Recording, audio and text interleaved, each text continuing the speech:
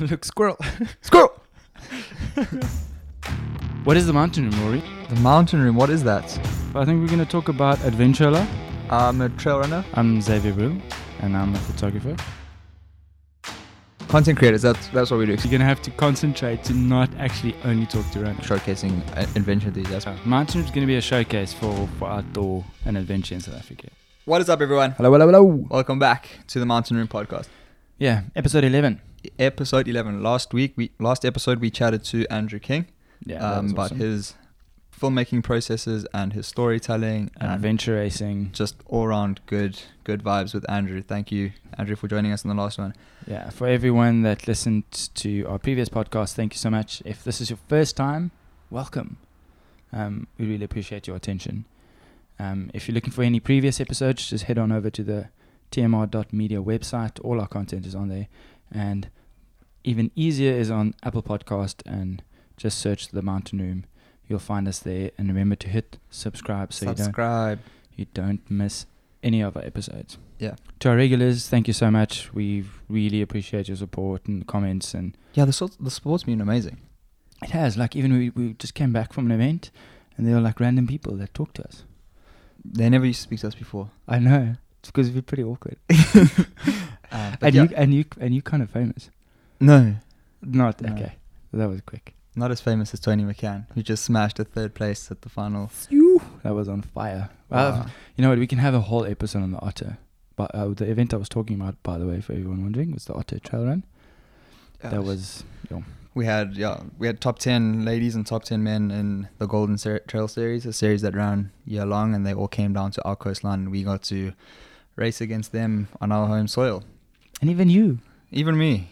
Yeah, even you did really well. Exciting sprint finish there between Robbie Rorick and myself. He did put me at the post, but I'm happy to say we both came in under the old SA record time, and Christian Kroling. All three of us were in the top 10 of the final, as well as going under old record. So that is amazing. Really, really, yeah. I think the most exciting thing was actually just running with people that I've been following for years. Like Sage Kennedy, we ran together for a good chunk of the race, and I got to chat to him. He's such a actually all of them, all those internationals, are such nice guys. So let me tell you, it was quite funny because I know you follow Sage like a lot. Yes. And we're always talking about him and like his road marathons and everything he does.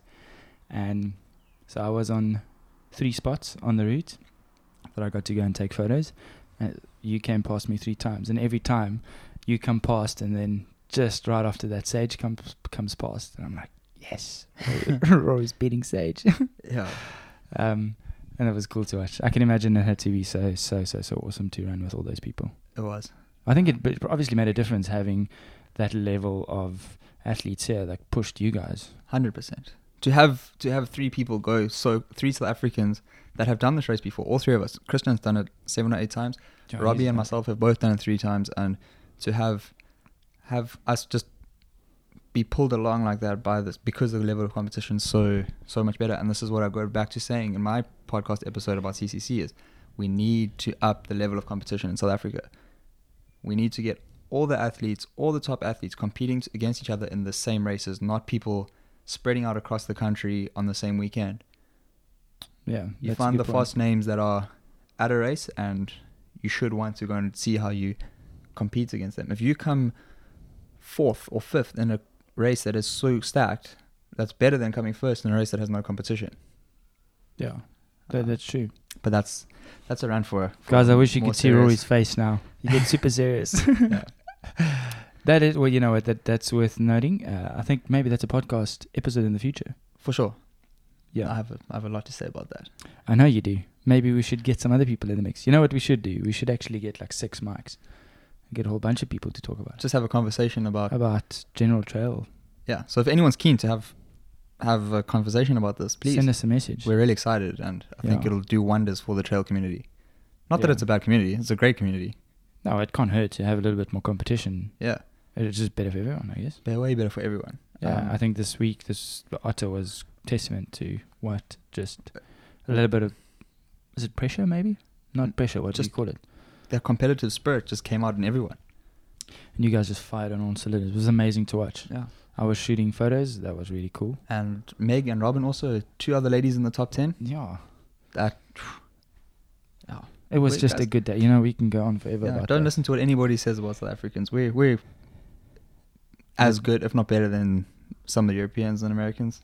No, well, we had the top 10 here, and you guys mixed it up right there. No, that's not even a question. Yeah. Anyway, this episode has nothing to do with the otter. It actually has to do about Damien Schumann. Yes. It is Schumann, right? Schumann, yes. It's the opposite of my surname. Everyone calls me Schäfer, but it's Schäfer, and I'm sure everyone ever calls him Schumann, but it's Schumann. He's Sh. Okay. Yes. Make a note. Make a note, people. Okay. Damien did something incredible, and that was he traversed the entire Cape Fold mountain range. Starting in the Cederberg. It was in the Cederberg, which is, if you don't know, if you're looking at a map of South Africa, it's kind of, was that northwest, on the west coast? Mm. And then he went all the way across the Cape Folds, which a lot of people would know the Rim of Africa hiking trail, which goes kind of along the base of it. He went directly across it, the top, the section where people think you can't go. Yeah. That's 1,200 kilometers. Yeah.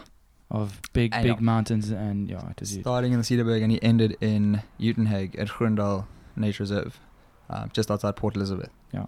Why did I just say northwest? No, it's not northwest. It's southwest. No, it's northwest. It's not in the top corner. It's in the bottom. Yeah, you're right. Yeah. Okay. Anyway, guys, just search Cederberg. If you're looking for an adventure racing teammate that can read a map, it's neither of us. Yeah. Yeah, we failed at that before. Okay. Anyway, it was really nice talking to Damien. He was like really inviting and open about his adventure and engaging, and it was really just a fun conversation. This ended up being our longest podcast ever, even longer than Andrew, and it was legitimately for a good reason. It's because we had a lot of good stuff to talk about. It wasn't like very technical.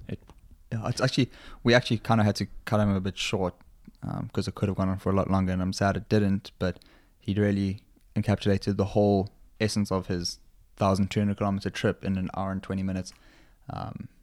So it's not something you're going to have to sit through. It's something that you're going to want to wish didn't end, and actually was a lot longer, because there's so many more questions we could have asked him. There's so much more information he could have given. Exactly. It was a super inspiring and exciting trip that he embarked on, and he actually he lived it for a year beforehand. So it wasn't just the event that he embarked on. It was actually, he stuck up posters of maps all around his apartment and flooded his house with maps, and just immersed himself in this event that he wanted to take on. And this was a huge project. I think that's one thing people don't know, is that Damien has been planning this for a very long time, and it wasn't just filling his flat with maps and then heading out the door. He literally went out and recce'd big sections of it and put this whole route together. Yeah, so much time and effort and energy went into this actual expedition that it's not something that people going forward can just kind of, someone's done it, I'm going to go and do it now, and you need to do your homework. And one of the questions that someone asked was, is he going to share the routes with anyone? And cut a long story, he has a long answer for it, but to cut a long story short, no, he's not going to be sharing it with anyone. There's a good reason for that, I believe. Yeah. And it all comes out. Yeah. Also, in my opinion, it takes away from the whole process and the whole experience. You know, if you want to do something like this, of this magnitude, you have to live it yourself. No one's going to do it for you. And I think it's really admirable that he's not. Yeah, I think that's in line with his answer as well. It's like, that's part of the process of completing this whole thing, is building the route, actually having enough passion and drive and patience to, for a whole year, actually go and recce and build this whole thing. It was amazing talking to him. It's really worth it. He's such a chilled, nice guy to talk to as well. It's not boring. So whether you're driving or running or whatever you're doing, like, hang on to your seats. This is a really, really nice one. So if you're sick of our voices, let's rather chat to Damien. Yeah, let's hear what he has to say. Damien, thanks for joining us on the Team Up podcast. Yeah, thanks so much for having me, hey? Yeah, man, geez, you just came back from an amazing adventure. Tell us a little bit about it. What did you actually do? So, I've just run the length of the Cape Fold Mountains, which turned out to be about 1,136 Ks, and took 30 days, 9 hours, and 29 minutes to do. And it stemmed from me literally looking at a map and all of my like favorite places that I love to go to, and then suddenly realizing that they were all on this like same ridge line. And I suddenly thought, geez, man, if all of these places are so kiff, like imagine what's sitting in between all of them. And if you think of places like the Cederberg, you know, and then think of like Marloth or Otanequa or like all these different, the Hex, like they're all so different, and yet they're all one, you know. So how does the one merge from the next to the other? Like what's the metamorphosis? Like what's... Yeah, because they're all connected. If you look on a map, you can see the range. Yeah, and then and then I found, like, I did some research and realized, geez, finding the purest line linking all of these ridges together would be the most epic mission. And then and then I found out that no one had done it before, and I couldn't understand why. and then like I got a bit of a firework like stuck into me, and I was like, geez, man, I got to do this now. Like it's like, geez. So when did you start planning it then? Roughly a year ago, and then I started, like, the idea kind of sprang about a year ago, and then early this year it became pretty serious, and I started doing a lot of recce's and buying mountains of maps and plotting everything. And I've seen some photos because you had some people with you as well and sections of it. Yes. And I think it was Simon that took some photos of you in your apartment, and the walls are literally just covered in maps. Yeah. It worked out perfectly. So I started in one corner and I did an entire loop with 52 maps all the way around my apartment. And you had the whole route mapped out on your maps on the wall. Yes. Wow. And so that's what luckily I was living with a geographer at the time, so she was pretty chilled with me totally redecorating the place like this. That's super handy. Yeah.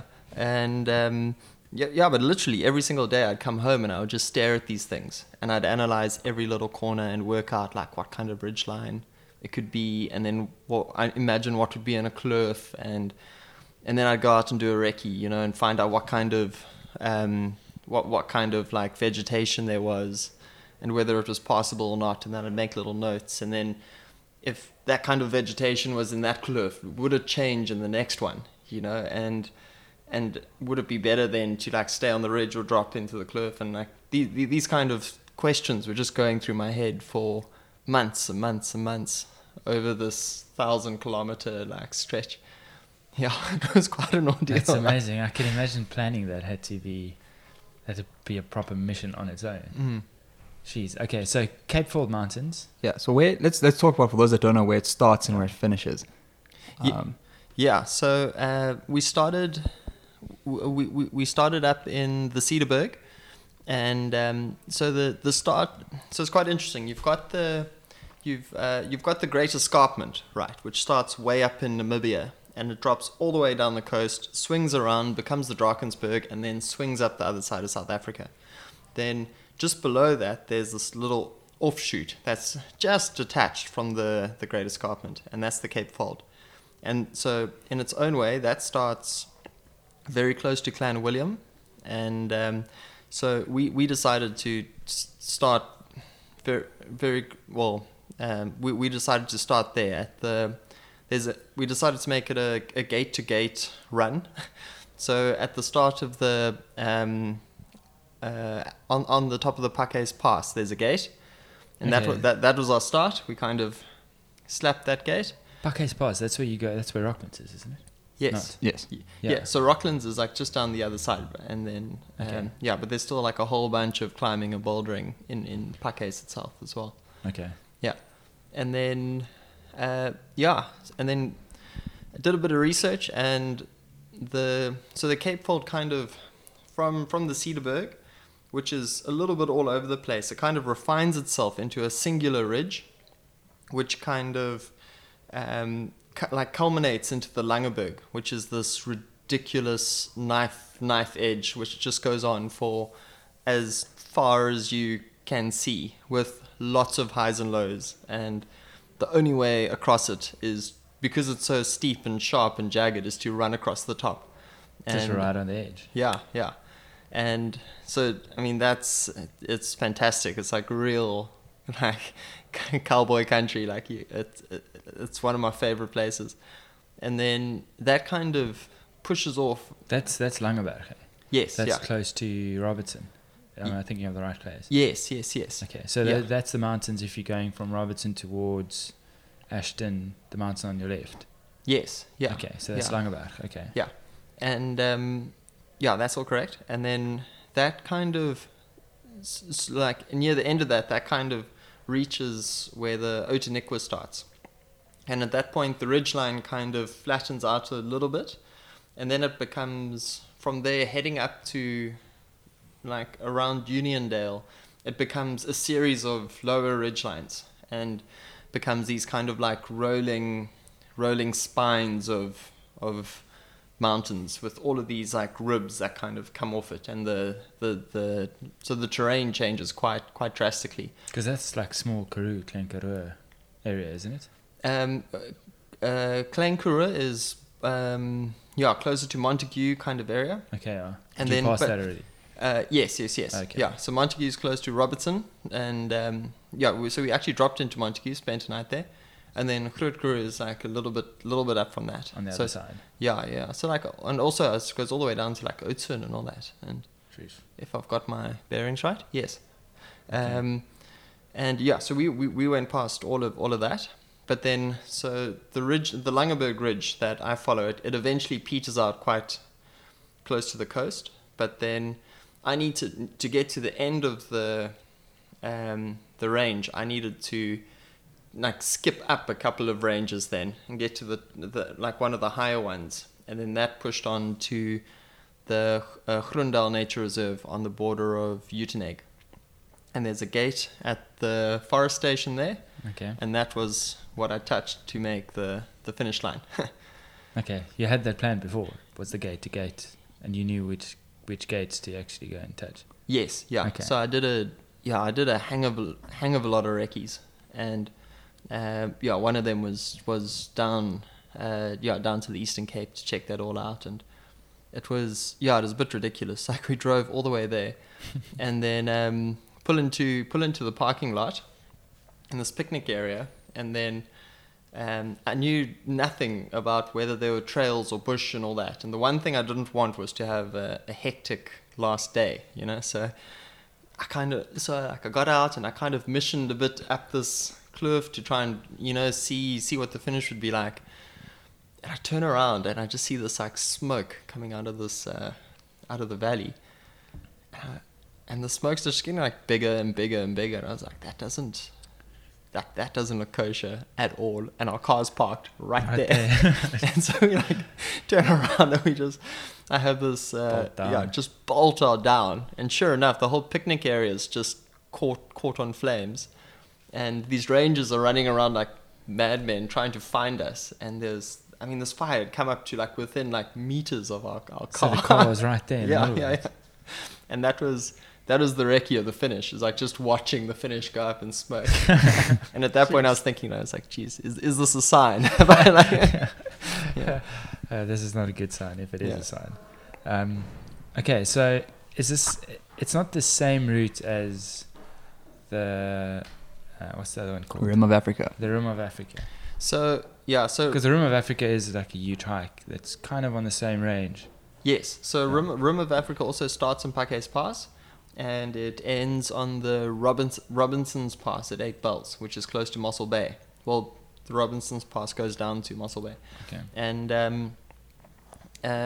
so I did. So I suppose Rim wouldn't. I did approach them and try to see if they wanted to collaborate, but they want to keep very much a hiking focus in their organization. So like a running or alpine style thing didn't really suit what they wanted. So they wouldn't share the exact route with me, but we followed the same range for the first roughly 650 kilometers. Okay. Yeah. And is that how it works with them? So they give you an actual route if you. They do guided hiking tours. Okay. Every year around this time, also they're currently doing it. So late September, early October. You can hike with them either a segment, like a week-long segment, and I think there are 9 of them, or you can opt to do the entire thing, which would be a 55-day hike from Pakes to Robinson's. Okay, I see. Yeah. So it's guided. I didn't know that. I thought you can just kind of get the route and then do it on your own. No. Oh, it's guided. It has to be guided. And it's an interesting... So they were kind of like the... In my opinion, they were kind of like the leaders in establishing this notion of the Cape Fold. So there was a guy called Ivan Groendal who visited a Sangoma in 2004 to get some spiritual advice. And the Sangoma told him to walk into the mountains. And so he did that. And he ended up, at the end of it, I think he also started in Pakes, and like 3 or 4 months later, he had walked across 4 mountain ranges or something. And that was how, that was the starting block for Rim of Africa to start. And then in 2012, a National Geographic young explorer called J. Simpson was the first guy to piece together in a single push from Pakes to Robinson's Pass, and then that's kind of like how they. But that was all hiking, okay. And then so it was also like roughly a 2-month period. Big pack hike. Big pack. You know, he'd be on his ace for a week at a go with all of his food and all that. And okay, where was he from? American.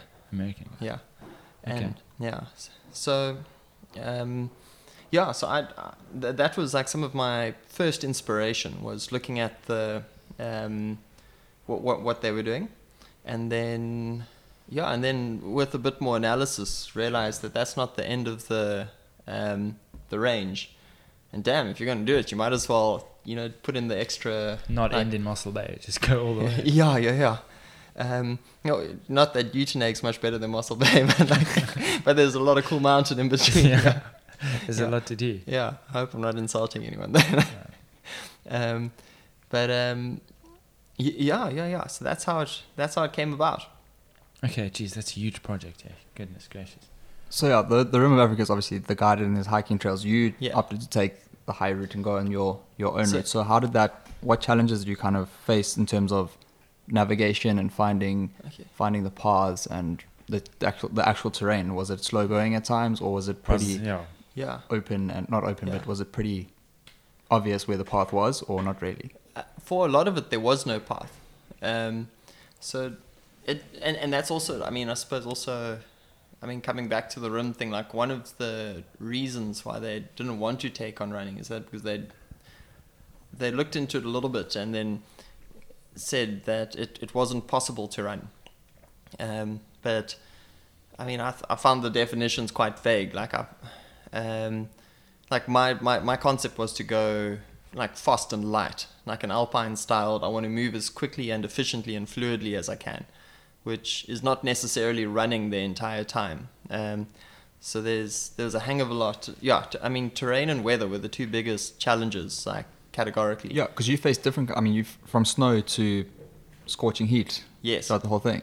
We had everything. We had like knee-high snow, hail, roughly 30-degree temperatures, lots of rain, like the works, man. Mud, like up to your calves. So just had everything thrown at you. Yeah. And then the terrain as well. It's, everything. Jeez, I plowed through tens of kilometers of bush, like higher than my head, And it's impossible to run. You're moving at about 1 kilometer an hour, going full throttle, and just getting ripped to pieces. That's exhausting doing that. Yeah, it's soul destroying, man. I can imagine. Yeah, I must say, I grew such a respect for paths at that point. I started thinking like a path, like only someone like Steve Jobs or God could create something as remarkable as a path, because it made such a big difference in my life. Like when I eventually got onto it, and you're like, woo! Yeah.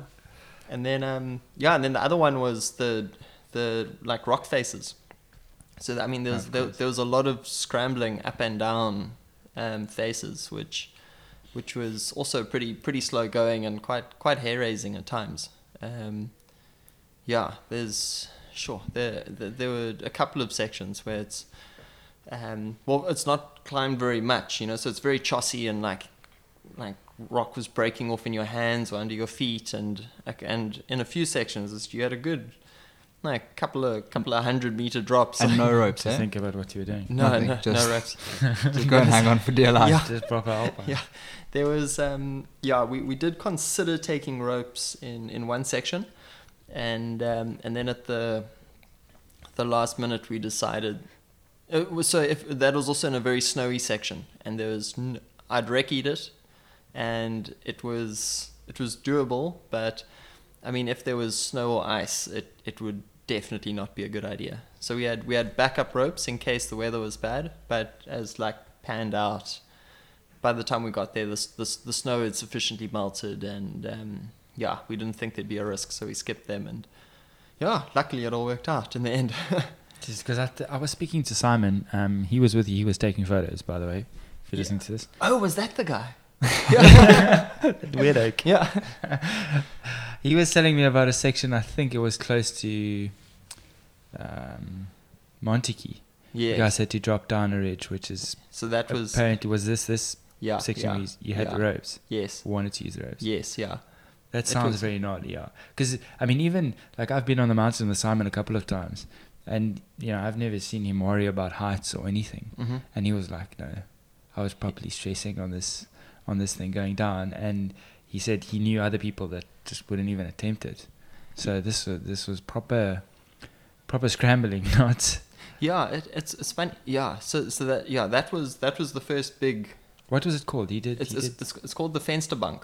Vensterbank. Okay. Yeah, and so it's interesting. So you come over this ridge line, and it just drops off on either side, super steep, and you mission over this ridge. You get to a section, and suddenly it's just this sheer drop, and you're just thinking what do you do? You either have to hike all the way back, drop down all the way to the foot of the mountain and come around, or you chance it on this face. And I've since found out that apparently there is a very narrow ledge around the one side of it that you can find, but we also, you're also under time constraints, and we didn't know where it was, and so it from an efficiency perspective, it made more sense to go with what we knew. Just do that. Yeah, but it's it's huge. It's you climb down about a 15 meter section, and then there's a small ledge, and then just past that small ledge is a mega drop. So pretty intimidating part of the mountain then. Yeah. So you and it's the down climb is a bit overhung. So you remember, and we also had backpacks on that day. So you kind of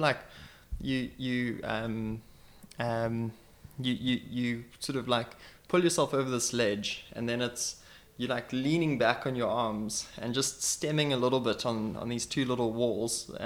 With your backpack on your With the backpack kind of playing gravity on you. That sounds amazing. You look down, and there's this little ledge, and if you hit the ledge, you'll hurt yourself, but you'll be okay. Getting out could be interesting. But if you hit the ledge and bounce, it's like tickets.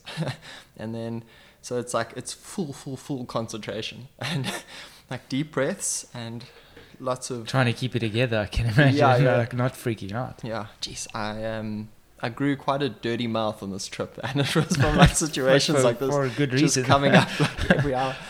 But yeah, so you come down, you get onto this ledge, and then it just continues. So then you got another 15-20 meter section, which you just go down to the next little ledge, and then you take a bit of a breather, and then you go down again and again and again, and you just follow this kind of pattern all the way down for it's probably maybe 150 meters of just scramble down, get there, then go down again, and then again, and then again.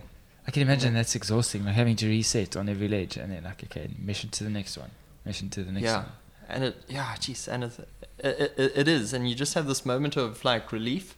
You're like, okay, I'm through it, and then you look down, and you're like, oh, here we go again. It's like deep breath. As soon as your heart stops or starts beating normally, you have to get going again. Yeah.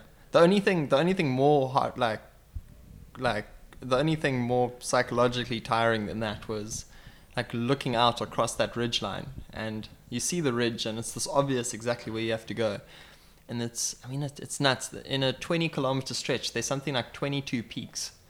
And so it just seems like never ending, you know. So you can't see this if you're like driving in that area.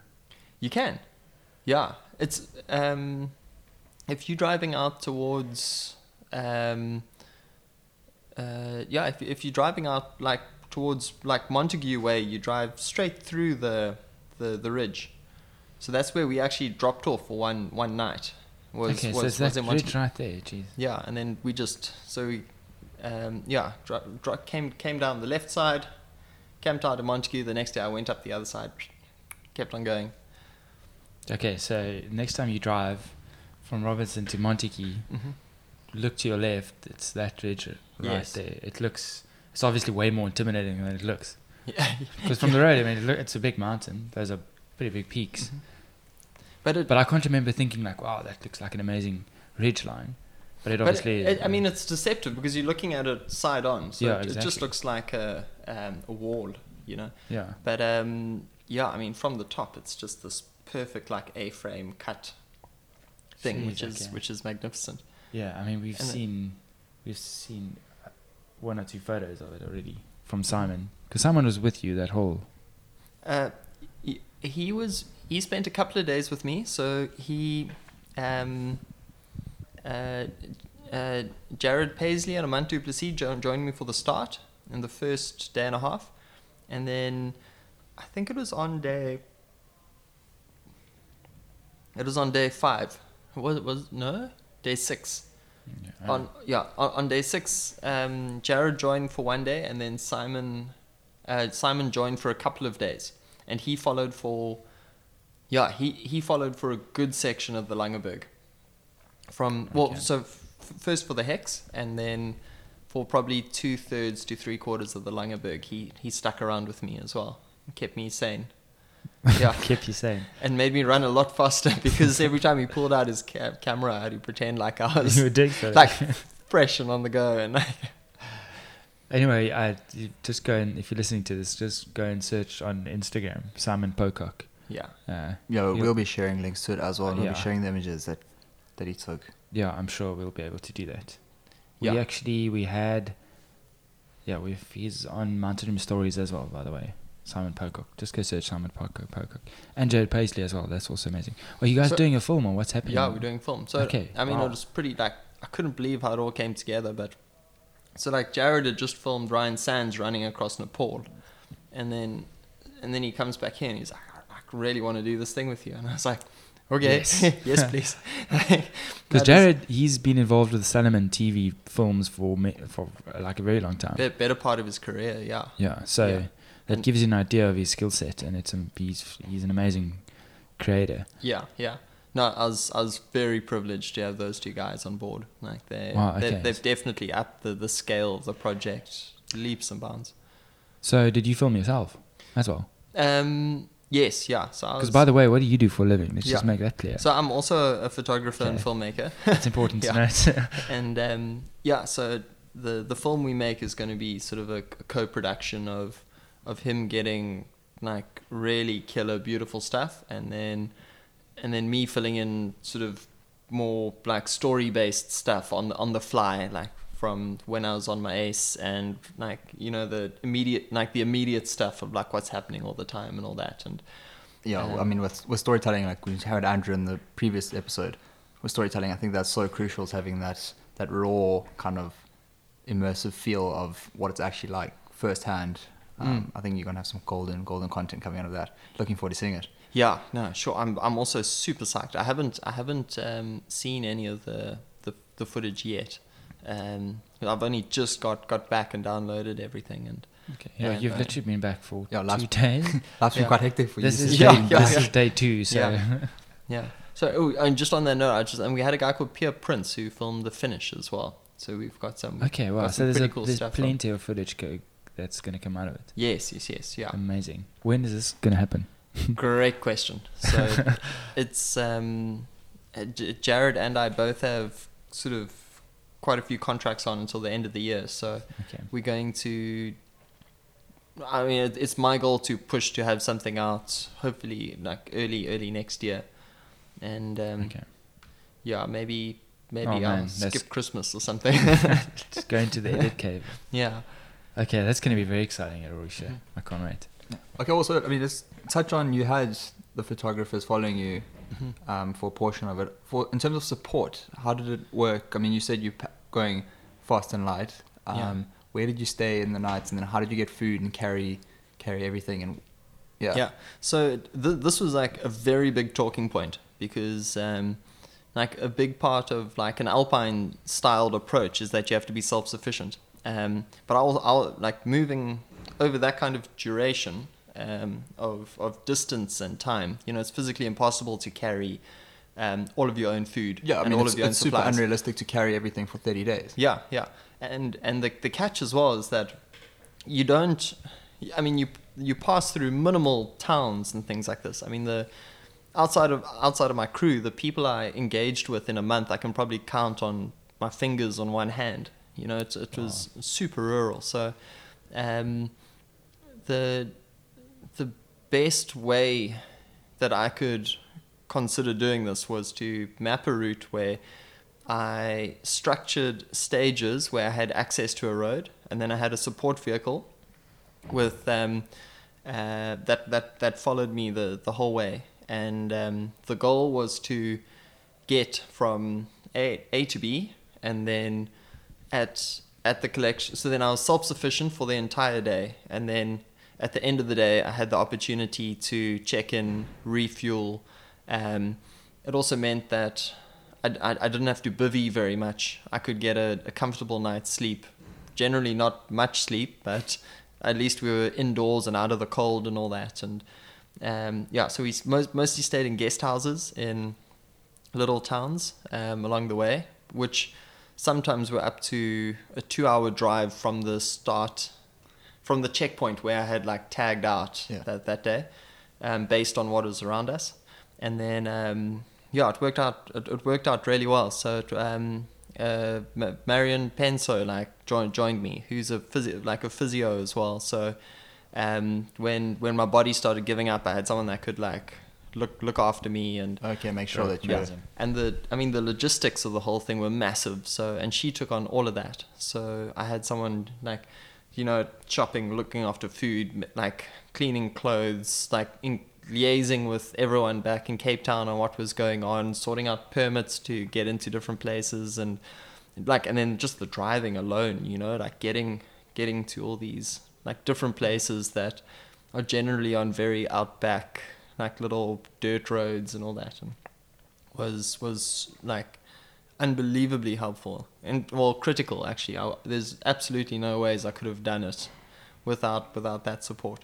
That's so great, because then it just allows you to focus on what you were there for. That's the traverse. Yeah. And then would it be possible to do the whole thing completely unsupported though? Do you think there's an option? If that means dropping down more to get food along the way. The thing is it's an option, but it's just it just seemed a bit contrived and unrealistic to me, because there's sections where you'd have to carry food for a couple of days, at which point you're not moving fast and light. Then you're hiking, which is a different category. And then the other thing is that to drop down and get food, it would also turn into a 1 or 2 day side mission. And I'm already gone for a month. Do I really want to spend an extra day or two in that? Going off the ridge to find some food just to turn around and go straight back up the other side. And I didn't. Yeah, and I wanted to enjoy this as much as I possibly could. In my opinion, it's a once in a lifetime thing, and so if things were like unnecessary or I didn't want to bother with them. So this like being self-sufficient through the day with support in the evenings like made the most sense, and especially taking on a fast and light approach to getting through. Okay. So just also to make it clear, you didn't like just start at sunrise and stop when the sun set. No. This is, I think because you're talking about fast and light. You were going fast and light for like long periods as well. Yeah. So I mean, the average day was probably 10 to 12 hours. The longest day was 21 hours, and there was one section, and then we bivvied a couple of nights, and there was one 48-hour mission where like things Straight through. Yeah. Well, no. I bivvied twice. Okay. But it was only meant to be a single night bivvy. So I think I had food for 30 hours. I had to stretch that over to 48. And then there was also like water was the other thing. Like that day, on that section, for the first 30 hours of missioning, there was no water en route. So I had like 4 hours to get through that first 30 hours and then top up. And so that like that also became a bit of a like this like technical challenge. You know, it's like where can you access stuff, and then where can you get water? Yeah. So that has a lot to do with season, I guess, and that was actually one of the questions. And when we talked about snow earlier, Johnny Lack on Instagram asked if you could plan it again, would you choose the same season? Would you do it somewhere? So yes. So I mean, it's so funny. So when I was planning and I was speaking to people experienced in this, everyone was saying September is the month when there's the most water on the mountain. So that's the time you have to go. So I was like, okay, cool. 1st of September, I'm going to go. Then so you based it on that? Yes, yeah. Then I start and I end up on day 2, I almost got hypothermia because there was so much rain. And then 4 days later, I'm sitting in knee-deep snow, and I start talking to people again, and they're like, oh no, you went far too early. You should go end of September. And then I was like, thanks for telling me now. But then it was interesting because then the cold and wet weather was very much only in the first half of the route. The second half was exceptionally hot. Yeah. So in the context of the entire route, because the weather's so different in Cape Town versus PE, it made perfect sense to go in September, because even though it was wet and cold in the start, at the finish I was hitting temperatures over 30 degrees. And so the longer I left it, I would have had more days in super hot weather with no water en route. Yeah, and that whole Winterhoek section through Groendal, they're suffering a drought at the moment, so water must have been a nightmare there. Yeah, no, it was awful. Like I mean the last day I hit really bad, like the worst bush on the whole route. And again, like I think I ran out of water with like 5 hours to go or something like that. And that's it, like you just you just, and then you're stuck in the mountains. There's nothing you can do. Yeah. That's the worst. The worst was on one of the recce's. I was also bivvying, and I went without water. Like I ran out of water, and then I couldn't get any for 13 hours, and that was 13 hours without water. Yeah. And you won't believe it.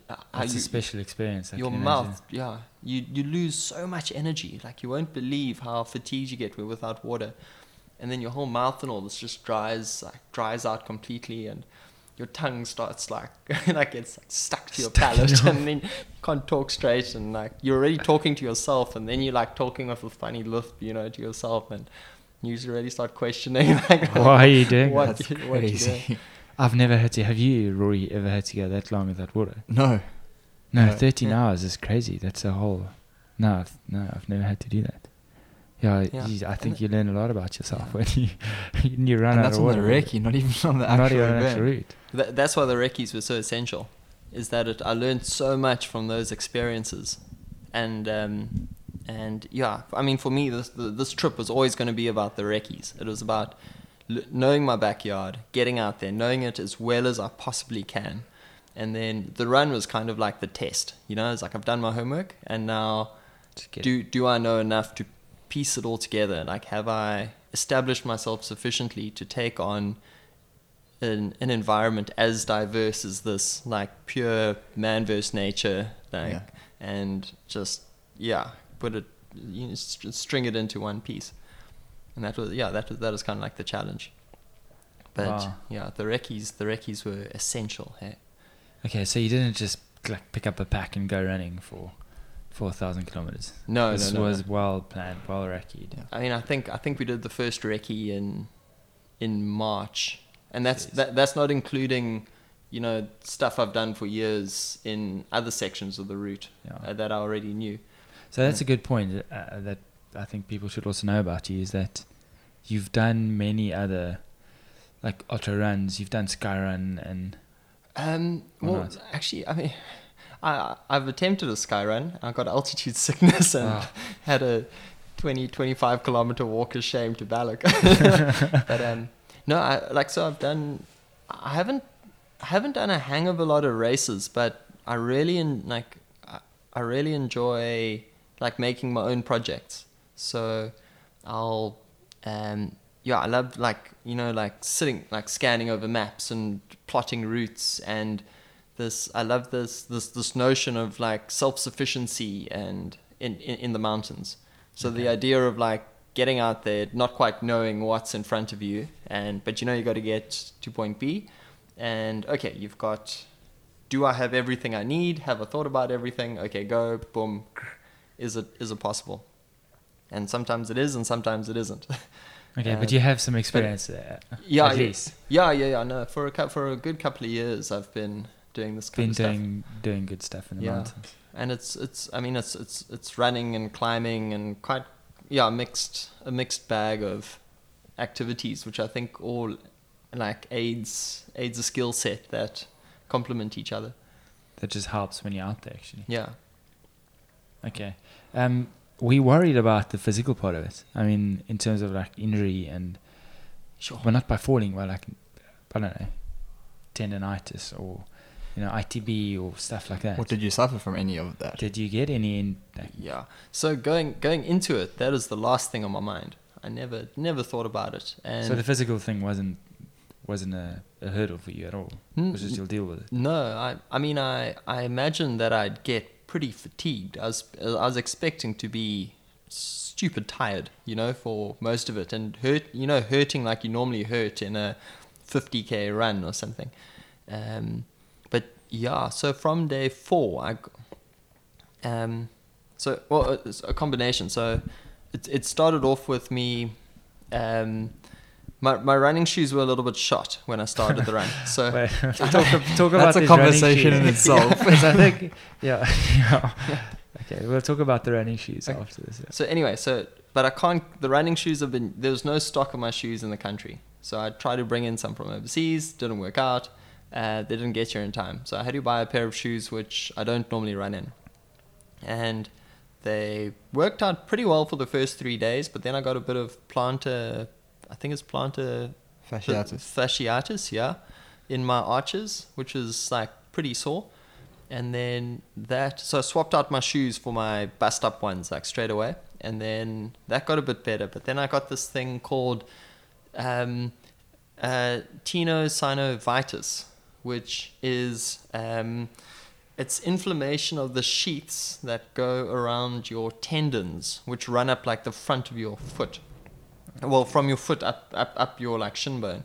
And as Dr. Pete Burning like pointed out, it's kind of like having like shards of glass like stuck on your tendons, and every time you move them, it's just this like scraping up and down. And it was hectic. Like at the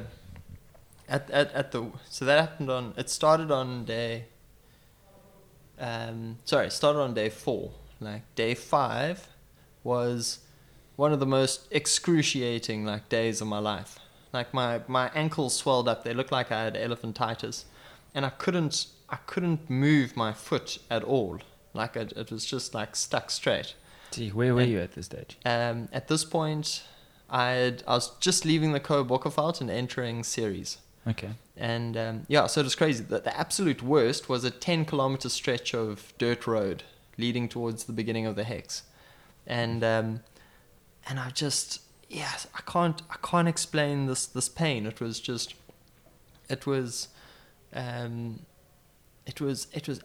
absolutely like excruciating. But at the same time, I had to get to this checkpoint, because also so Jared and Simon were coming the next day, and there was we're crossing the Hex, which is like we have to go over like 2,000 meter peaks, and there's frickin' snow, like that's knee deep, and now I can't move my feet, and there's this like super tight weather window.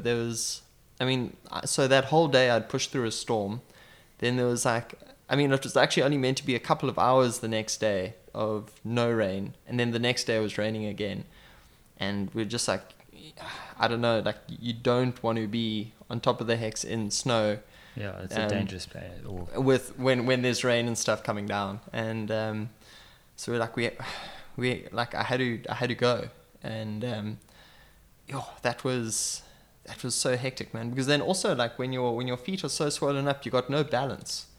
So like I was falling over all the time, because every time I stood on like anything that was slightly off, off a centered ground, like I couldn't compensate, and I just tumbled over.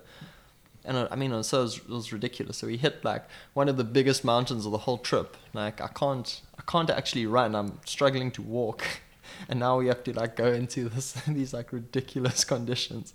Because if you don't know, the Hex is hectic. Yeah. Like it's proper mountains. Yeah. And those are just scary mountains. Yeah. So you don't want to go in there like not feeling 100%. Yeah. To give you, apparently the Hex Traverse race was that weekend, which I think a fair part of it's on Jeep Track, and it was actually cancelled because of the conditions. Oh, you're right, it was cancelled because of the conditions. Yeah, and then we had to go up no path, which is this like knee deep snow. And it was just, again, we were just thinking what are we doing? Like, is this? Yeah, this is stupid. But if we didn't do it, we'd be stuck in Dodoen. Like at that point, we would have been stuck in Dodoens for a No, sorry, not to do in series. We would have been stuck in series for like another 2 days or something, and like that wasn't an option. It wasn't an option. No. So what happened with your feet? And did it go away the next day? 'Cause Yeah. this was day 5, you said. Yeah. So another super beneficial having a physio on board with us. So I was told that it's inflammation of the sheath. So I'm not going to do any serious damage. I'm not going to like rip muscles or tendons. It was just a matter of pushing through the pain, and then running myself fit, so and treating it in the evenings. So literally and this carried on for the majority of the trip. So that was day 5. I had a forced rest day after the Hex, because it was so hectic. Try to get the inflammation down. Okay. And then from that point on, I had issues every single day until day 29, ironically, or 30. Yeah, like in the last 2 or 3 days, it started like easing up amazingly, and I was like, "Come on, guys!" Why now? Yeah, but but I mean, it was great. So I'd finish my stint, drop to anti-inflammatories, get a massage, then I'd stick on compression socks and ice my feet. Kick my feet up above my head to get the blood flow down, and I'd sleep like that with my like feet raised above my head, which is like not the most comfortable thing. No, I can imagine. and then I'd in general I normally sleep on my side, so I'd wake up in this like funny pretzel, like kind of like all like buckled feet over. in the air, Yeah. you sleep like a cat. Yeah. And I mean, normally we'd finish the preparation at midnight, and then we're waking up at 5. So it's like 5 hours of pretzel sleep, and then you like back at it. You take 1 or 2, like gentle steps to see how good the feet are that day, and then you start, and you Just keep going. just try so, lacrosse. So did your body kind of get used to it eventually? Apart from the last 2 days where everything worked out. Yeah, I mean, yeah. It did kind of register eventually that you are not going to stop, and it needs to get used to what you're doing. Yeah, it did. So I mean, the treatment in the evenings was essential. That helps. And it also, like, it's funny, you learn to, once you have a routine, you normalize things. So like the pain also became this day-to-day occurrence. It was like dealing with your boss at work, you know. It's painful, but you kind of get on with it and you just do endure it. Like, just goes away. Yeah. And so like pushing through, I had a lot of that, and then in the last couple of days, like things started bouncing back like you won't believe. And I could start like opening up my strides again, and feeling steep downhills were still. I started to watch myself. I suppose that's where there was a lot of impact and a sharp angle of the foot.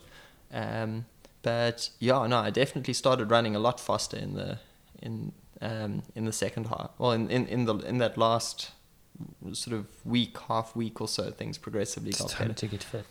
So you could have added on some more. Yeah. It's interesting because my body definitely adapted, but I lost all of my like speed and power like that I used to have. So it was like I was very comfortable in this like steady pace, but I couldn't sort of drop it full throttle. Like it wasn't a race pace. No. Have you been for a run since? No, I haven't. Not actually. How's the body feeling? Have you recovered at all, or? Yeah, so I'm feeling like I'm definitely fatigued. Like I've been sleeping like you can't believe. Like it's I'm regularly like very tired. Like I reach a point in the day and suddenly my head just like drops. I can feel my tendons are still a little bit tight, but I'm moving very comfortably. Last weekend I did a very easy rock climb. That went well. Okay. Did you do like any specific like strength training or anything very specific for this? Nah. No, you just kind of. For me it was about putting in distance. So I just wanted to condition myself to being used to being on my feet like all day, every day, and which I clearly didn't do enough of. But I think I definitely helped myself along the way a fair amount in the build-up. It did help a bit. Yeah. Okay. I think let's go back to the shoe topic. I almost forgot about the shoe. That was a talking point among all of us back home, watching you have these shoes duct taped every day. Because there were photos. Burn holes in them. How did that happen? That's a very long story. Yeah. Start with what type of shoes they were, because also you said that you couldn't get them here. Yeah, so I was running in La Sportiva Helios SRs, which I for those that don't know, the Helios SR isn't much of a shoe. It's quite a minimalist, very soft, no rock plates shoe. For this kind of thing, it's not. Yeah. It's I mean, most would call it like a very light racing shoe. It's not really made for this kind of stuff, but it's what I'm comfortable in, and I really like having like contact with the ground and just feeling what's beneath me and all that, and so it's super close to running barefoot, and they're super grippy, which is nice for scrambling and all that, but they're very difficult to get in the country. So whenever I've got a friend coming in from overseas, I kind of place an order and get it delivered to their house, and they kind of bring it through. But as luck has it, there was an issue with the postage this time round, and but so it is. So on one of the recce's that I did, it was a bit of a stuff up. I kind of I was looking at a map and I kind of plotted out this route, and it was all very cool, and I had a rad road trip planned with my friend Rasmus, who's also loves the mountains, big climber and a radio journalist, and so he was going to mission along and then drop me in at point A and then find a cool coffee shop in some dorpie and do some editing and then pick me up in the evening, and it was going to be rad. So I find this one section, crossing this one range, and on the other side there's this big regional road, like a big thick road on the map. And I'm like, that's awesome. You know, that's a great place to get picked up. And I map it out, and there's, you know, like a nice, it was like a 50K, 55K crossing to get to that road. So like a decent day out, you know. And anyway, so he drops me off, and like off I go. I'm super stoked. And but there was the first part of the road went through, which we didn't see on the map, has become private land. So there's a big gate, he can't drop me off. So we like kind of looking at the maps in the car, realize, yeah, no, this isn't right. And then in the hype, I'm like, well, what do I do? I need to check this out. So I quickly rush off, and I just jump the gate and run, you know, to get going. And in the process, I forget my maps in the car. And there's like no reception like for this whole section. Jeez. And then so I start like I have to like, so it's like self-navigate like through this thing. And I had just before we went out of reception, I managed to get a satellite image on Google Maps of the area. So I've got this like little phone size image that if I increase or decrease the size, it doesn't it doesn't pick up any more detail. Just pixelates. Yeah, so I'm like kind of like running with this, trying to work out where I am. And anyway, so I'm going, and then I end up getting stuck going off path, getting stuck in a cliff, realizing that in theory the cliff goes all the way to the road, but there's so many like twists and turns, and it's becoming highly rocky, and I'm going slowly, and at this point it starts getting dark, and I realize, nah, this is not working out. So I missioned up onto a ridgeline to try and find a road, and I was lucky. I spotted a road, but it was on the next ridgeline, so I had to drop all the way back down the valley, scream up the other side to get there before dark, and then I found this road which took me all the way down to the regional road. So like I cruised down there, I got there at 7:30. Rasmus was going to pick me up at 5, so I'm two and a half hours late. But we had this agreement that if I wasn't there, he'd kind of drive up and down to see if I hadn't stopped at other places, and if anyway, if we don't have that, well then we'll work it out. We know each other quite well. But so I wait for an hour. No, he doesn't come. So then I decide, okay, right, I need to do something about this. So I make a big sign in the road saying Rasmus with a big arrow, and it was a 50-kilometer slog back to our campsite from there. So there's going to be a long night out, and it's pretty cold, but I'm like, well, there's no option, and I'm not going to sit in the freezing cold with my little space blanket and poly shorts, you know, like feeling sorry for myself. So start missioning, and a couple of kilometers down the road, I see a little like light on in a house. I'm like, oh, cool, you know. So maybe there's some people I can make a phone call, and I'm on a regional road, so I'm not in any parks or anything like that. This is Bavianskloof. Okay. And so I'm like, oh, I'm like not in a park. I'm on a road, so it's got to be okay. And so I walk in, and of course it's a ranger's hut. And I walk in, and I'm like, hey dudes, you know, got a bit lost on my run. Can I make a phone call? I've made a boo-boo. Yeah. And these guys look at me with like blank faces. They just don't know what's going on. Where did he come from? Yeah. They're like, where did you come from? And I was like, and I started making up a story. I was like, no, I just came down the road. I was going for a run. And he's like, which boom did you come through? And I was like, I didn't see a boom. Oh no. And apparently, yeah, what we didn't know was that it's like the whole area is national park. And they've stuck up booms on either side of this road for a 70-kilometer stretch. And that's why Erasmus couldn't get in. Couldn't get in, yeah, because you need a 4x4. I drive this little Hyundai Getz called Tupperware because it's an Englishman's bucky. And he's good on dirt roads, but he definitely can't do that kind of stuff. That was a bit too naughty. And it's after dark, so they're not letting anyone in. And so I'm stuck. And then they start interrogating me as to like where I'm coming from and all this. And and then the next thing they say was, well, we got to take you off to the police station. And they were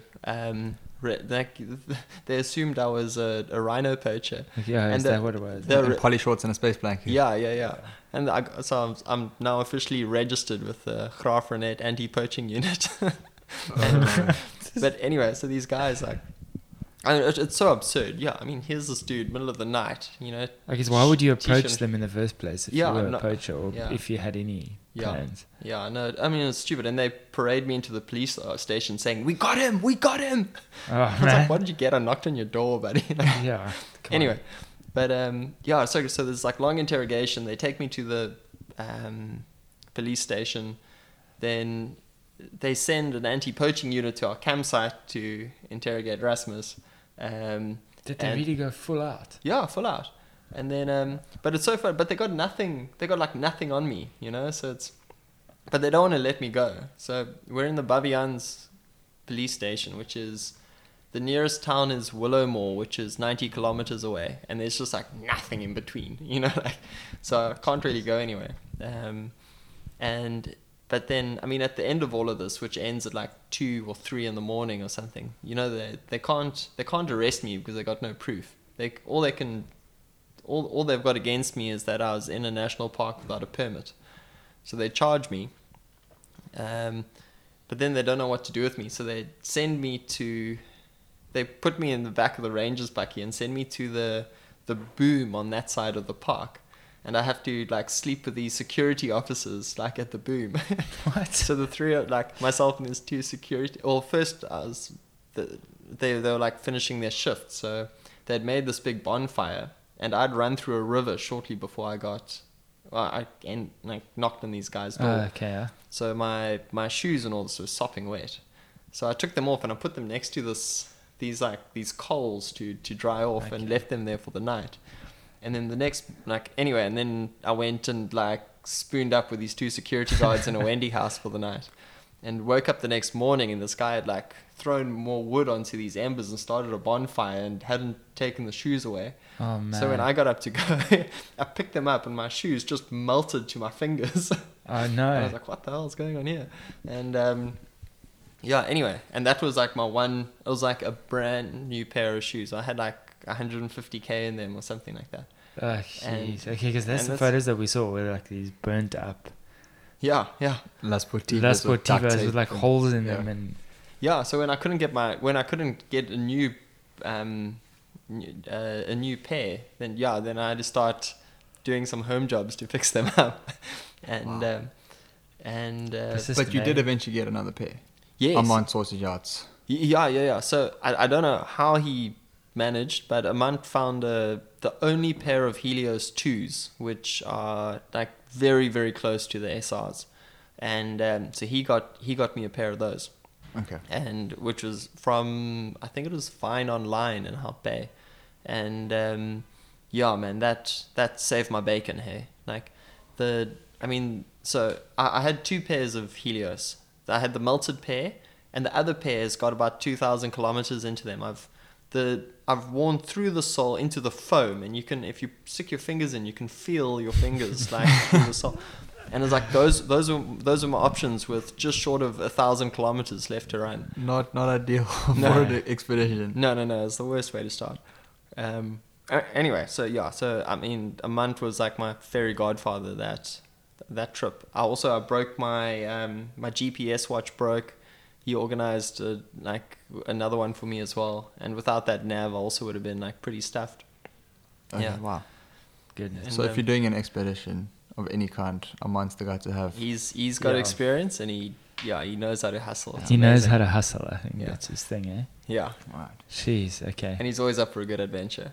He is, yeah. Yeah. We must actually get him on the podcast as well one day. He'll have great stories for you. Because he's done some really, really gnarly races. Mm-hmm. Proper long. His latest one was not Hard Rock. He's done one since then. Alps 900, I think. That's what it's called. Yeah, he did that. That was like last weekend or something. Yes, and he's still there. He's planning on doing another one this weekend. Of Of course course he he is. is. I Yeah. think Armand works with batteries, I've noticed. Yeah. I think he just swaps them out and then just keeps going forever. Yeah. Yeah. So Amman, we're gonna have you on the podcast at Yeah. some stage. Yeah. By the way, Should Okay. we jump into some questions? we do have some questions. A lot of the questions, it seems like there's other oaks like trying to do it or want to do it Mm. as well. What is your opinion about that? And the reason I ask is because, let me just quickly see who asked that. I think I might pronounce this wrong. It's either Stian or Steen Bester. Anyway, on Instagram, he asked how much of it was on private property, and did you have to get permission, and was there permits involved? And so it's so that is a major issue of the whole trip. That's where Rim of Africa holds power, is that for their route covers just over 100 properties, and they've got permission and access to go through all of that, which is so and that's why they're a strong power. And many runners have approached them to collaborate, and everyone's been turned down. So they want to stick to their hiking, guided hikes. Yes, that's their vibe. So with me, I was just the first person that said, well, I'm going to find a way to do it anyway. And so the opinion I took was, wherever there were permits that were accessible, I got a permit, and wherever I passed a house or a place where there's human engagement, I would ask permission. And in sections where no one would ever know I was there, well, I was probably never there. Yeah. Okay. But I guess the best is to just go and ask permission. Yes, but you're looking at for the entire route, you're looking at a couple of hundred phone calls to do that. Yeah. Okay. So it's a big. So this isn't just. Basically, I think to answer the question, it's not just a ridge line. In the wilderness, there are some properties, and you do need permission. It's not just a GPX file that you download and go and follow the route. Like you've been planning this for over a year. Yeah. Please don't just go and attempt this without actually talking to other people. Yeah. No, for sure. And it's, I must say, I'm not, another thing, on that note, it was funny, when Rim didn't want to help, I was a bit bummed. And then through the process, I grew such a affinity for, route finding and navigation and planning this kind of stuff. And I realized this is actually a major part of this trip. If anyone wants to do this, it's difficult, but it's meant to be difficult. And I think it'd get totally stuffed up if we had hundreds of people pushing, missioning over. So it's, in my opinion, I would like to keep this to an exclusive group of people that are willing to put in the time and effort to learn the terrain, learn the environment, and take it on their race on their own, because that's part of the process, is actually filling your apartment with maps and and figuring out the route. So that actually fits into the next one, and this is from Stefan Wahl, who we had on episode 1 or episode 2, the very first, and this was just after he did the Grand Traverse with Armand, which is also epic. Which is also epic. And he asked, and this is his words, would you be honored or irritated if people follow in your footsteps and ask you for GPX files and other logistical information? I can't stop people from trying to do it, and it's natural that once something's been done, others are going to want to do it. So, ironically, I'm actually going to take on Rim's approach and also not hand out GPX files, but I think my approach, if someone was, so none of my route I'll ever make public, but if someone was super keen to do it, I'd probably end up saying go out and do some recce's, and then come back to me and we'll have a chat. And so I know for me, after my first recce, I came back very wide-eyed, and I realized that this was freaking serious, and it needed a lot of homework, and but at the same time I was absolutely hooked, and I'd really appreciate for anyone else that wants to do this to have that same experience. I think that'll be part of the whole experience as well. Yeah, for sure. Like you said, you lining your apartment with maps and figuring it out yourself, it kind of indirectly makes it an exclusive club. That if you want to do it, do the work, and you're not just going to get a GPX file handed to you. Yeah, I guess that comes naturally. If you're truly passionate about doing something like this, and then those things wouldn't be a hurdle, it wouldn't be a mission, because that is part of a journey like this, is going through the route and planning and wrecking. And you come out with like, I find like when things are difficult, you first of all, you come out with like way more skills and knowledge. And I think there's a lot of appreciation for where you're going through that comes through with that time and effort spent as well. So I mean, some might consider it a loss, but I think you'll come out with way more value at the end of it. Yeah. Okay, Stefan, you have to go basically do this on your own. Yeah. He's the last resort. Then this is from Joshua Weiss. And we've touched on a little bit, but I think let's point it out as which was the roughest terrain and what was the most challenging part. Roughest terrain was definitely the Langeberg. Okay, so this is the long ridge you were talking about. Yeah.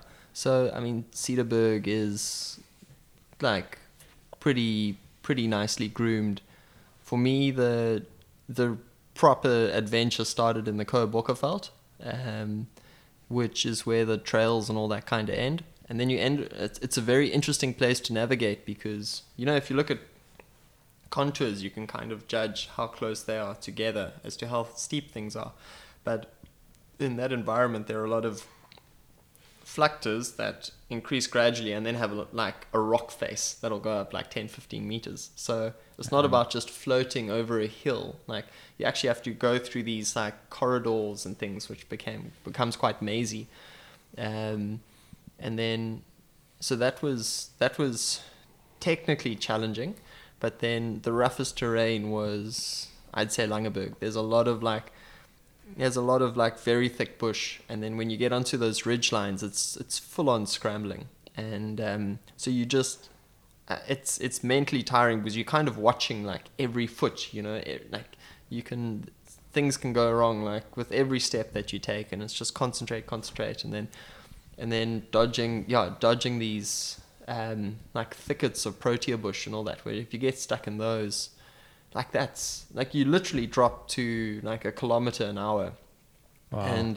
And then the thing is, like every day is a race to finish before dark, because then as soon as it gets dark, the whole game changes and slows down even further. More. So I mean very often there's a difference between like you'll finish at 7 p.m. or 6 p.m. just as it's getting dark. And then there's no such thing as finishing as like 8 or 9 p.m. It's a finish at like 11 or 12 that night. And so it's things just go. So like also like Cederberg, like so the day before I'd cut the route short by 15 k's because I almost got hypothermia. So then the next day I tried to catch up that 15k, but like ran into the dark there, and there was like in 2 instances I ended up on these cliff faces which were unforeseen because of the contour thing I was just telling you about. Yeah. And then you end up like down climbing a cliff face and like by torchlight, like not knowing where the hell you are, and that's not ideal. And it's like you suddenly start thinking like, geez, this is like it's real, and if I could see more, then maybe I can at least judge a little kloof or slurt or something I can get down, but no, you're on this like flipping face, and like heart, your heartbeat's like almost knocking you off the wall, like all day gone. Yeah. The Langeberg, there's a route, or Langeberg Traverse. That's a thing, isn't it? I haven't heard of the Langeberg Traverse. It's quite interesting. So, but I've come across a handful of sections, a handful of people that have done a section from Orangies Kophat. But then another reason, but then like on the other side of Montague, that ridgeline is the one that has had no water for like 30 hours. I mean, I've done it twice now, and I've been benighted both times, just because it's so like arid, or not arid, just like rough, hard terrain. And it's interesting that was another reason for doing a fast and light approach, is because like a lot of like if you're going slower, you can't carry enough water to get to that next like the first river. So Of course. very very often hikers will like drop down and then come around. Whereas moving fast and light, I had a lot more ability to get up onto the ridge line. And once I got there, I could stay there until the end. Just have a few drogies at the by the finish line. Yeah. Okay, some more questions. These are the not so serious questions, and this one is from Lisa Marie, aka Lachis. People that know her, Forks Friend on Instagram. She says, "How many hair elastics did you take with you? Because you have long hair. I also have long hair, and that is a thing." Becoming a trend on this podcast, we're interviewing people with long hair. With long hair, yeah. So I did damn well. So my trick was to take a hair elastic that didn't have a metal clamp in it. Because they snap there. Yeah. They always like snap and rip out. So I got this like solid elasticy one, and I bought I think a pack of 10 of them that sat in the cubbyhole, and I had one. I think I'm wearing it now. Yeah, this is it. This one came with me. Oh, these are amazing. I have one of these on as well. Yeah. Mine's is black. Yeah, and so this lasted me the whole way. Yeah, which I was pretty impressed about. Okay, Lisa Marie, if you want it, we'll send you a photo of these hair elastics because they're really last. Guys, this is I fascinating. think I've had mine. My girlfriend gave me this. Like I used to use the same ones with the little metal thing, and they just snap all the time. Whoa. And she gave me this, I think like 5 months ago, and I still have the same one. Yeah, it just never dies. Do you know? Yeah, and then do you know what I found, which was pretty funny, was it catches my hair, the edges of the clip. Oh, so yeah. then I started getting these dreadlocks forming across my the clip, and then that started holding them together. But it started becoming pretty rank because I literally had this like dreadlock hairband that I was starting to run around with. People, like if I turned around, people would not look at me the same way. Different vibe at the back. Yeah. Yeah, hair elastics is a thing, Rory. Learning something new every day. She also asked, would you do a deer mission with Robert Lebrun? You know Robert, right? I've never met him, actually. Oh, my word. Yeah. Robert, we had it on the podcast, episode 2 as well. The Brundle. Episode 2 or 3. He's 3. Yeah. Oh, so you guys have never met? No, I've heard he's done some epic stuff, but so did we speak to him before he left? I think we did. Yeah. He ran from Cape Town to Addo, to raise funds for elephants. So and then finished the 100 miler. And then he ran to go and run 100 miles. Yeah, because Cape Town to Addo is not far enough. No, obviously not for him. Yeah, he's on another ridiculous level. Well, would you do a duo with anyone, I guess? Yeah, so this was meant to be a duo. I was meant to run with Amant, but at the last minute he had some work issues that came up and he couldn't see it through. And at that point, I was just too committed. I wasn't pulling out, so that's how it became a solo mission. Okay. And but I mean, I'd be very selective over the person I can imagine. I took with me on something like that, but I'd totally do it as a duo. Okay. Yeah, I would totally take. So that brings up my next question: is would you do it again? Yeah, I would. Would you do it the other direction? Backwards. It's so funny. Like, I mean, it has to be a completely different experience. I'm imagining it would be a totally different experience. The interesting thing is that you'd from the Outeniqua, it's much easier running. So you do a lot more of the easier stuff in the beginning, and then hit the hard stuff when you're more fatigued. And I think there'd be a little bit more uphill because you going from the coast more inland. There are 1 or 2, depending on your route, there are 1 or 2 sections where up climbing some stuff would be more challenging, I think. I mean, I think it'd be worth a mission, but for some reason in my guts, it just feels right to go from top to bottom, top to bottom, left to right. But that'd be an option. I've got, the objective of this was always to get to know my backyard better. Ironically, I've come back with a list of things and places I want to explore that's 10 times longer than when I started this. Because now you've just actually realized how big your backyard is. Yeah. And I mean, by drawing a straight line, there's a hang of a lot of stuff that you miss along the way. So so it could be pretty cool to do it again, but take a slightly different route and put a few more challenges on the way, or just make sure you have the right shoes. Yes. Yeah, no, I've got I've got 2 pairs coming in now to make sure that. But yeah, no, I'd totally do it again. There's so much more to check out there. It won't get boring. Yeah, geez, I can imagine. Okay, the most important question from Pete Collins, and this is, he asked just how good was that beer at the finish? Yes, it was.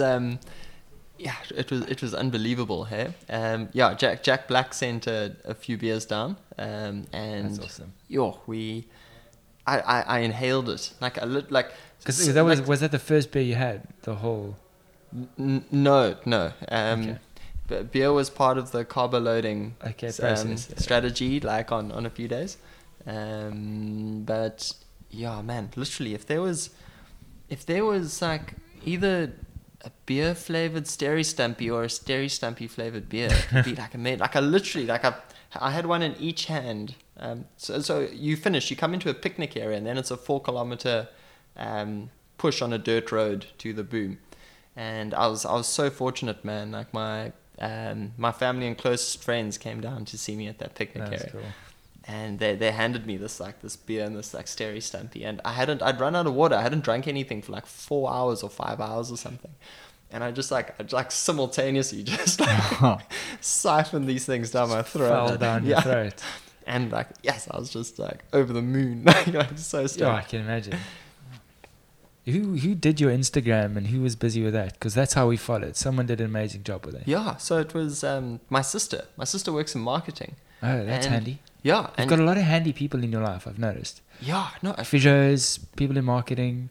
Armand's a pretty handy guy to have around. Yeah, no, and this would have been impossible without like any of them. So I suppose you don't need. Actually, no. I mean, even the marketing was like essential. So like, I mean, I had this other. My sister she kind of didn't even ask permission I didn't even ask her. She just said, "Oh, this is what I'm doing," and like got on with it. But because that was the nice part. Every day you saw a post somewhere of you doing something. And it was really, really cool to follow. Yeah. And like actually like the marketing was essential because like I had one like on day one, I had bought a whole bunch of socks and this brand new pair of socks ripped over my big toe and like the big toe stuck through and I ended up getting these like chronic blisters from the the hole in the sock, like rubbing and friction and I don't know what she did, but the next thing we knew we had like a box of Belega socks like getting shipped to us and that like totally saved my bacon as well. Like didn't have a single blister for like the rest of that trip. So even the market, some would argue you don't need a marketing campaign, but it actually helped me in situations like that. It helped with the shoes as well and getting that sorted out. There was value because the shoes, I think, went a little bit viral for a day or two. Like everyone saw your shoes. Yeah, no. Everyone, and like the worst part is no one had answers. We're like, I was relieved when I saw that nice brand new shoe. So we just saw these terrible pair of shoes, and no one could figure out or tell us why the hell they look like this. Yeah. And then like 2 days later, it was like, hey, thank God he has new pairs. We don't have to stress anymore. Yeah. Oh, geez, they're keeping it interesting. Yeah. So Damien Schumann, if you want Expedition social media, man, like. Is that how to... Okay. Get hold of her. Yeah, she did an amazing job. Okay, yeah. Thanks so much, man, for sharing your experience. Thanks for doing it, because that's pretty inspirational.